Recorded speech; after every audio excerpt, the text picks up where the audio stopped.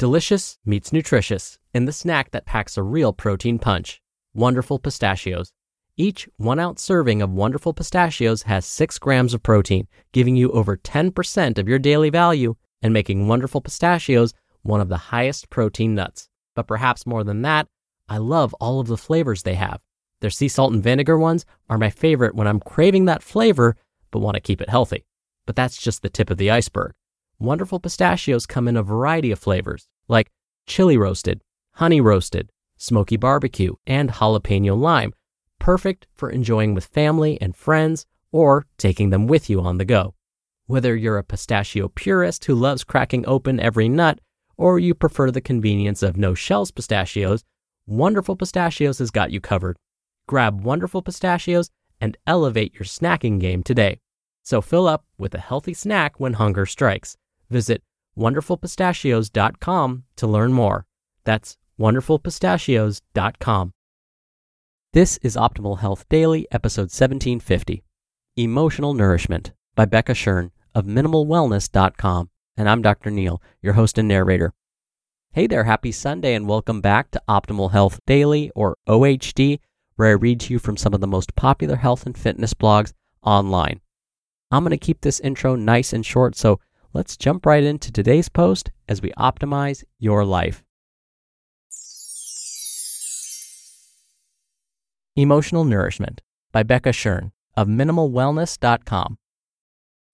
I took the majority of July off from work. I did a few client sessions and posted a recipe or two, but mostly I enjoyed time with my family and friends. During this time, I did a lot of thinking about new directions I'd like to take personally and professionally. It was an incredible luxury, and I was able to see some subtle signs of inspiration. Physical nourishment is not an area I struggle much with. I enjoy eating well, I love to move, my gut seems pretty healthy, and I avoid as many toxins as possible. But I've come to realize I don't do very well with emotional nourishment. The idea of emotional nourishment as it pertains to my life is still fairly vague, but I was introduced to the general concept while listening to a podcast interview with Tom Bilyeu. My initial reaction to the idea of emotional nourishment was, obviously, we need to attend to our inner mental health and our emotional, spiritual world, but I do fine with that. However, as I pondered this concept further, it's become increasingly clear that I kind of ignore my emotional health. I've never felt particularly emotional, so I think I just take it for granted that I don't need to invest much energy in managing or interpreting my emotions. There are things I do to promote mental health. I take a couple of supplements in the winter to stave off seasonal affective disorder. I try to get outside as much as possible. I work out or take walks to think about things when I'm struggling, or I'll talk it out with my partner, a family member, or friend. But when a situation is less than ideal emotionally, I tend to numb out a bit and try to knuckle through it. It's a maladaptive tendency. I've also realized I have no real routine maintenance for when things are good, and I don't have a go-to method of upgrading my mental and emotional well-being. To address this now obvious deficiency in my lifestyle, I've decided to spend the next 150 days, the remaining days of this year, focused on emotional and mental nourishment via the following daily actions. Meditation.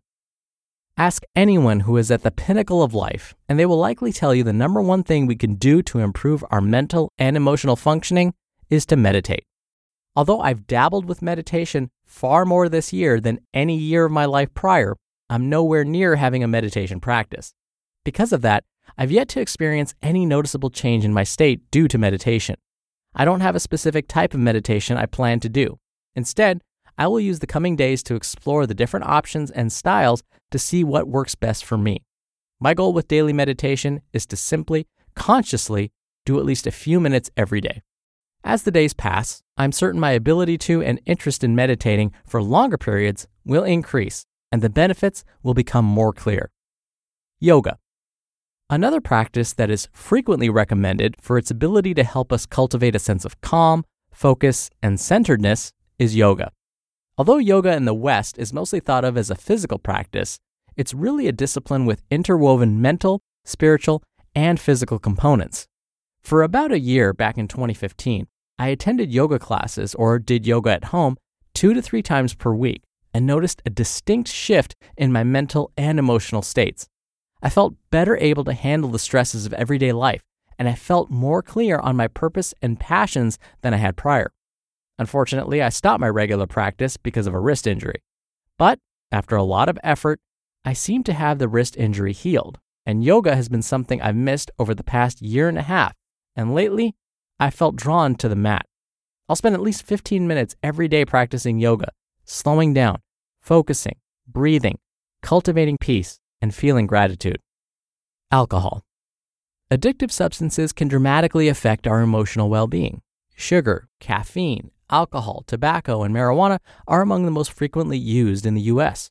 All of these substances have substantial effects on our brain chemistry, our brain composition, and our brain function.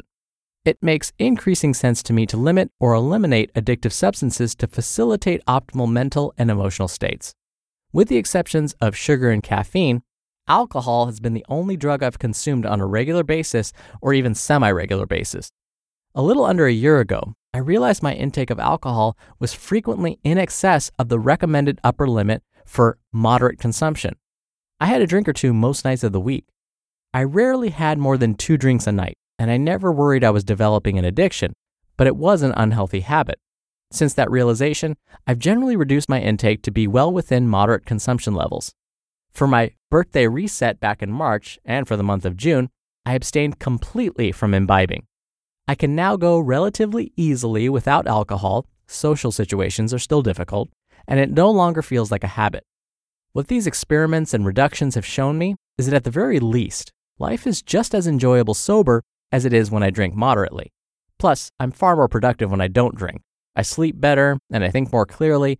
It feels like a good time to experiment with a long period of sobriety. So, I'm done drinking for the rest of this year.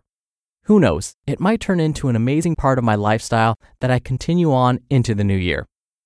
I don't know what the next 150 days or so will bring, but I do know that I'll discover a lot about myself, and at this point in life, that's an outstanding outcome.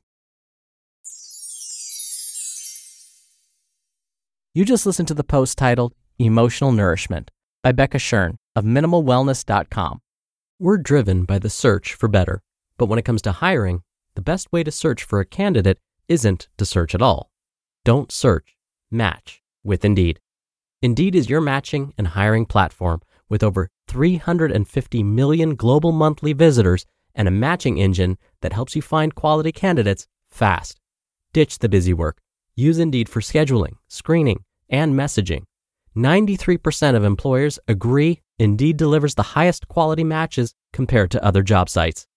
One of the things I love about Indeed is that it filters out incompatible applicants. So when you're hiring, the process is much faster, and you only have to consider applicants that are already likely to be a great fit.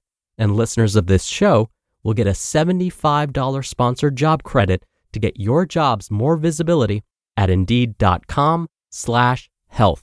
Just go to Indeed.com/health right now and support our show by saying you heard about Indeed on this podcast. Indeed.com/health. Terms and conditions apply. Need to hire? You need Indeed. Dr. Neal here for my commentary. Now, if you're anything like me, you know that meditation and yoga are wonderful practices. They're fantastic for calming our minds and definitely for emotional nourishment. But they're both things that you've heard about before, but maybe you just haven't tried yet. Or maybe you tried it and didn't like either of them. There are a lot of data to show both meditation and yoga are fantastic for calming the mind. But I'm not going to try and convince you to go back to those if you didn't like them. What I will suggest, though, is potentially trying a new way of meditating or a new way of incorporating yoga. For example, for me, when I try and sit cross-legged and slow my breathing, and close my eyes, and try and meditate in a silent environment, it just doesn't work for me. Instead, what I find is when I go for a jog or when I'm on a bike, what I find is that's more meditative for me. I find I get into that headspace very quickly where my mind does start to calm down. My breathing is not getting any slower, but it is a way for me to get that emotional nourishment. So maybe sitting down and meditating with your legs crossed isn't for you, but maybe you can find something else that's meditative. Maybe it's playing an instrument, but whatever it is, find something that gives you that emotional nourishment. For me, again, I would rather get in a intense workout than using a day to just do 45 minutes of yoga. So instead, what I do is I incorporate a lot of yoga poses into my cool down and stretch after an intense workout. That's where I'm supposed to be slowing down my breathing because I'm cooling off. I'm trying to get my heart rate back to normal. And so for me, it's a perfect time to practice that deep breathing and get some deep stretching in, but using yoga poses. Oh, and lastly, she mentioned something called drinking in moderation or moderate consumption. What that means is, for ladies, no more than 1 drink per day. 1 drink would be something like 1 12-ounce can of beer, or it would be about 5 to 6 ounces of wine, or 1.5 ounces like a shot of hard liquor. Each of those would be considered 1 drink, and for women, that would mean that no more than 1 of those would count as moderate consumption. For guys, we can have 2 drinks per day, and that's still considered moderate consumption. So that would be like 2 12-ounce beers, or 1 beer and 1 5 to 6 ounce glass of wine, or 1 glass of wine and 1 shot of hard liquor. But what happens is when we go above these recommendations, we're finding that for women in particular, there's a dramatically increased risk for breast cancer. For guys, if we go above the 2-drink recommendation, and we do that for years and years, there's also an increased risk for certain types of cancer, but just not breast cancer. Colon cancer seems to be the bigger one. So yes, if you can drink alcohol in moderation, that may reduce your risk for certain diseases. But again, get creative with some of these things. Find your own ways to experience that emotional nourishment because it is something we tend to forget. All right, that's it for today. I hope you have a great rest of your day. Thank you as always for listening, and I'll be back here tomorrow. So I'll see you there where your optimal life awaits.